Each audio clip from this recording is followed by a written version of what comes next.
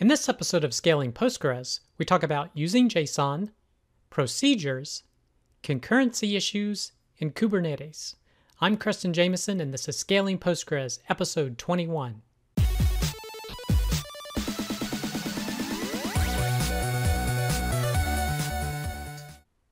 All right, so we have a lot of content this week. I'm going to try to move through it maybe a little bit quicker than normal, but definitely going to try to cover what I feel is kind of the best pieces of content for this week.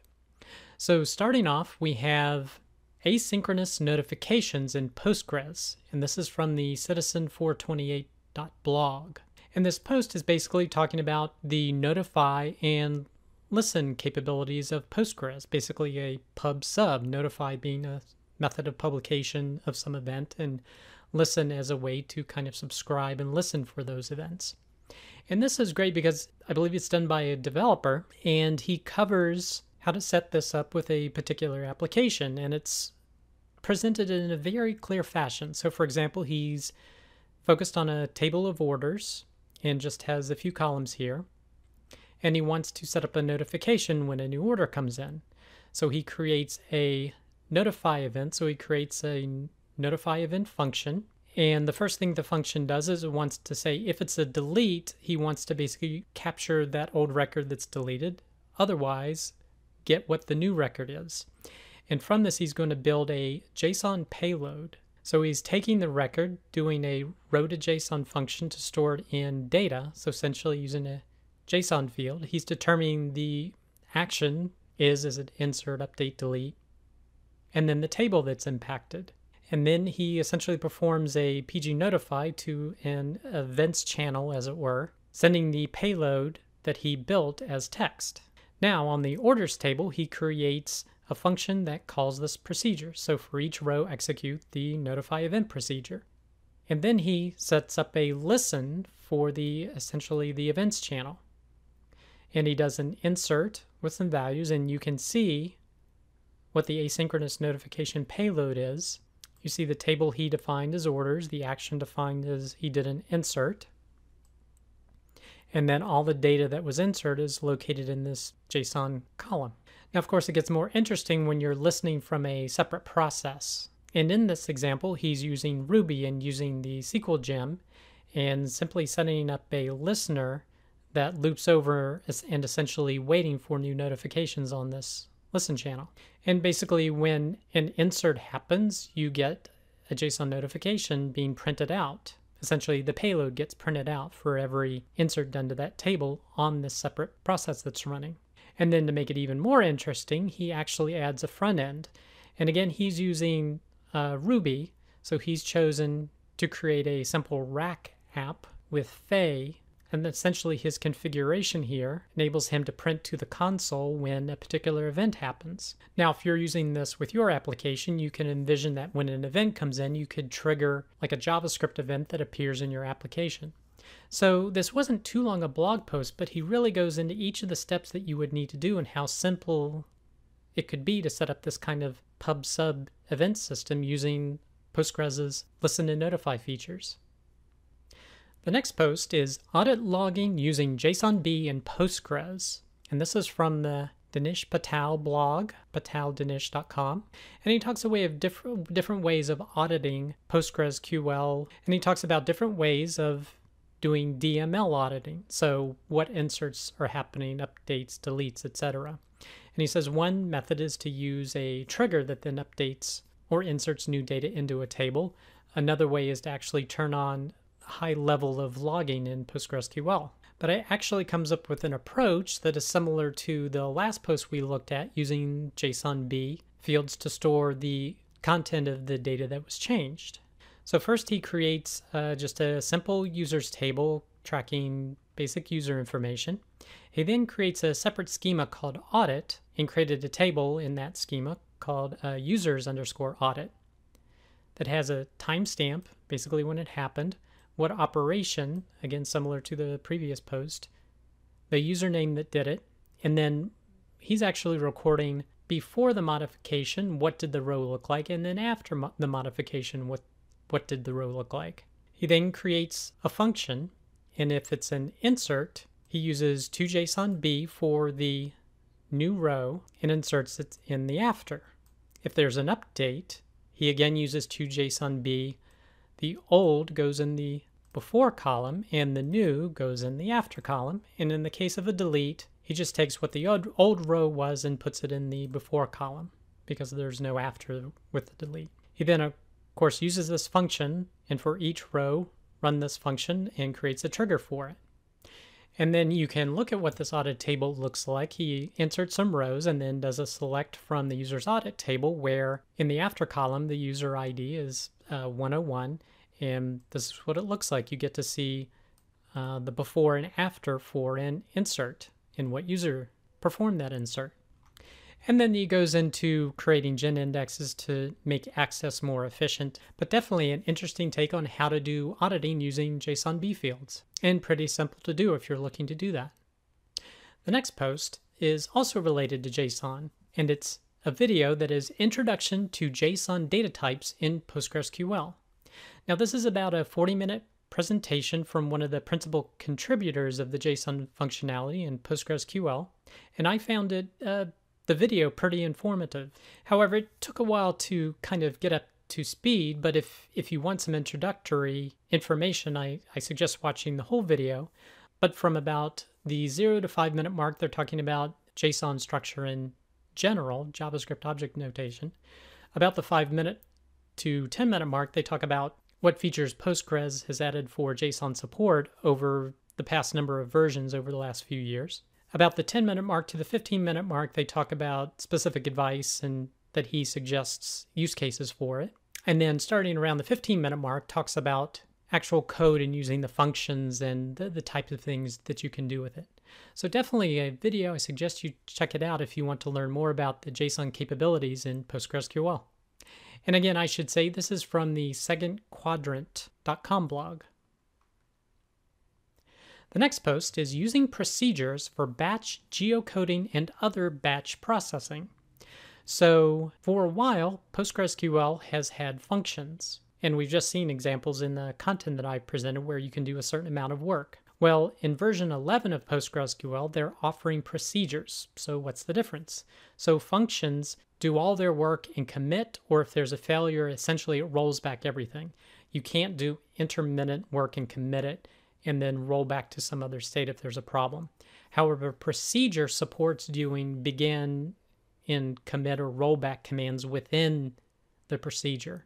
Now, I never thought of this before, but as this post points out and discusses and talks about is that this is a great feature for doing batch processing, because if you have a really long-running task, the problem with a function is that it can easily fail and then you need to restart it from a certain point, or essentially it's all or none. Whereas with a procedure, you can incrementally commit certain work that's been done and then come back to it if you need to, or re-execute it and correct issues. So definitely interesting blog post to check out if you do this type of batch processing or geocoding with your application. And this is from the postgresonline.com blog. The next post is A Beginner's Guide to PostgreSQL's Update and Auto Vacuum. And this is from the cybertechpostgresql.com blog. And this kind of goes back to how Postgres handles updates and how in their experience dealing with clients, some applications are not taking into account basically how PostgreSQL handles updates, and how an update actually creates a new row, retains the old row so that other connections can still see that information until everything has been committed and updated. And as a consequence, if you have a lot of updates going on, you can really increase the number of rows that are in your table. That is until vacuum comes around to clean up the rows. But even vacuum can have issues if you have a very high update rate, particularly with long-running transactions. So for example, it's saying you have the first connection here, you start a transaction, you do a delete, it's running, doing things. A second connection comes in. It can see the rows, even what's been deleted here. And if you run a vacuum at this stage, it doesn't delete anything because nothing's been committed. So essentially it has to wait until these rows are committed before it can actually vacuum and potentially allow space to be available. So they have a quote here next to a rule that says long transactions can delay cleanup and cause table bloat. Basically, your table keeps expanding in size, whereas the data size is actually relatively small. And plus, you need to take into account that just running a vacuum or an auto vacuum doesn't necessarily shrink the size of the table. It makes space available, but it doesn't literally try to compress all the space in it. You actually need to do a vacuum full, which locks all access to the table, or there's a couple of different tools you can use to actually compress it while access is happening. Lastly, it also goes into the dangers of when you have a particular row and you're having massive updates per second that can really hammer the system and prevent vacuum from doing its job unless you really highly tune it. And in some cases, it's a lot easier to, where they say here, quote, avoid update altogether, and instead change your data structure so that you're predominantly doing inserts. So if you're doing predominantly inserts, you don't have to worry about concurrency. You don't have to worry about vacuum necessarily keeping up as much. And if you take this technique, then typically you would want to partition that data by some sort of date. Then you can simply drop the old tables when you need to, as opposed to storing all of this data and doing frequent updates. So if you're unfamiliar with how Postgres's update and vacuum and auto vacuum work together, and in terms of planning how you want your application to function, this is definitely a blog post to check out. Now, related to that, the next blog post is modeling for concurrency, because it goes hand in hand, kind of what we were discussing previously. And this is from the tapoueh.org blog. And this follows his PostgreSQL concurrency, isolation, and locking series, where he's talking about how best to model for concurrency. And basically he has the same conclusions that the previous post had, whereby as opposed to updating particular actions with how many, in his scenario, he's using tweets as a part of his series. And when you want to track how many retweets are happening or favorites or whatnot, to avoid concurrency issues, you actually want to use inserts as opposed to updates. So he proposes a structure here for converting from updates to inserts. So it gives a more practical example of how to do this switch that was discussed in the previous. Basically focus on using inserts as opposed to updates, because that definitely helps with the concurrency and also table bloat and auto vacuum issues. Now, related to this, if you're doing a lot of inserts, you're going to be creating a lot of data. And when you go to query those many rows, it can take a while to retrieve results potentially. So in the next post, he talks a little bit about that. So he's talking about computing and caching. And again, this is from the tapoueh.org blog. And with regard to caching, he's talking about some use cases you can use. So views, he talks about as a way to efficiently query exactly what you want. However, it always goes to the raw tables, so not a lot of caching is involved there.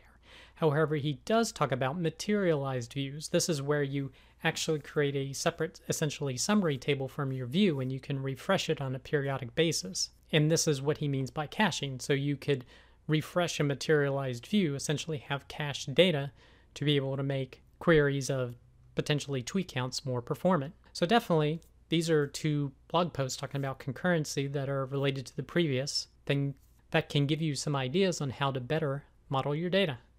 The next post is actually a two-parter. So the first one is, should I run Postgres on Kubernetes? Part 1. And the second is, should I run Postgres on Kubernetes? Part 2. So the first one covers why would you potentially want to do it? And just to run over the summary, it says basically if you're already using Kubernetes for your application, then it can make sense to do this for Postgres as well, because it helps you, by using it, helps you adopt a more DevOps workflow where each development team owns the database. And perhaps these databases are relatively small. And he talks about the reference to zero brain cell admin for small databases. In other words, if you have pretty small databases for an application, like he says the vast majority of Heroku's hosted databases are less than 1 gigabyte, well, then you don't want to you wanted to make it easy as possible to manage these databases, and perhaps Kubernetes is the way to do that. You just need to deal with the state issue because you need to maintain state within the Kubernetes instance or instances for your database. And he says one thing about running Postgres on Kubernetes is that you could potentially have an easier path to high availability, because it has a number of built-in features to handle coordinating multiple PostgreSQL instances. Now in the second post, he talks about some of the downsides. Number one, if you're not a Kubernetes shop, you probably wouldn't want to do it because you have a whole nother level of infrastructure to learn. The second is that everything is alpha, so Kubernetes is still moving fast and there's potentially risk for things not working. So if you're looking for a stable environment, it's probably not the best thing to move to Kubernetes. The other thing he mentions performance. So even though Kubernetes is supposed to be particularly performant, if you're looking to squeeze the most performance out of your database, there's still an overhead to running it. And then, of course, he's talking about large databases. Running in a Kubernetes environment makes it a little bit more difficult to work with, and you may not want to choose that path. So these are two interesting blog posts to check out related to using Postgres with Kubernetes. So I definitely suggest checking that out if you're considering doing it. The next post is gracefully scaling to 10,000 or 10K PostgreSQL connections for $35 a month, part 3. Now, in previous episodes of Scaling Postgres, I talked about part 1 and part 2, and it's basically talking about using PG Bouncer to scale your connections for Postgres. Now, this third part, he addresses how to basically do it using Kubernetes and Helm. So basically not running PostgreSQL on Kubernetes, but PG Bouncer. So I mentioned this because just to close out this post series, and he talks about potentially setting up this new technology, Helm, along with Kubernetes, to be able to run multiple PG Bouncers in front of your PostgreSQL instance. So again, if you are interested in Kubernetes as it relates to PostgreSQL and PG Bouncer, definitely a blog post to check out. And this is from the Future Tech Industries blog on medium.com. The last 3 posts are all from the severalnines.com blog. The first post is custom trigger-based upgrades for PostgreSQL. So I find the intro part in this I actually found the most interesting. So it said, first rule, you do not upgrade PostgreSQL with trigger-based replication. Okay. Second rule, you do not upgrade PostgreSQL with trigger-based replication. Third rule, if you upgrade PostgreSQL with trigger-based replication, prepare to suffer and prepare well. So he's basically, and then the other great part here he says is that there must be a very serious reason to not use the PG upgrade for upgrading PostgreSQL. And that's basically what I tend to use. If you can't afford more than a few seconds of downtime, then use PG Logical. And I have presented in previous episodes of Scaling Postgres how I believe the second quadrant has used PG Logical to do a version upgrade with their system using this. But then if you can't use PG Logical, then use this. If you can't use this, use this. So it's definitely good advice to take. But then at the end here, they talk about how you could probably use trigger-based upgrades for PostgreSQL. And that basically is what this post talks about. So definitely an interesting post to talk about and good advice to take.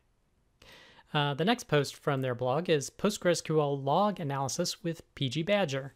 So this is a way of analyzing your logs. The first thing they talk about is how to set up PostgreSQL to essentially log the most information, like to turn on all the logs, and then how to use PG Badger to basically track the status of your PostgreSQL. So if you don't already have a solution for that, this is definitely a blog post to check out. And the last post from their blog is integrating tools to manage PostgreSQL in production. So again, related to their PG Badger post, they talk about different tools you can use for management, deployment, how to do backups, different backup scenarios that are available. And they specifically go into Rep Manager to talk about some of its capabilities. So definitely another blog post to check out. That does it for this episode of Scaling Postgres. You can get links to all the content presented in the show notes. Be sure to head over to scalingpostgres.com where you can sign up to receive weekly notifications of each episode, or you can subscribe via YouTube or iTunes. Thanks.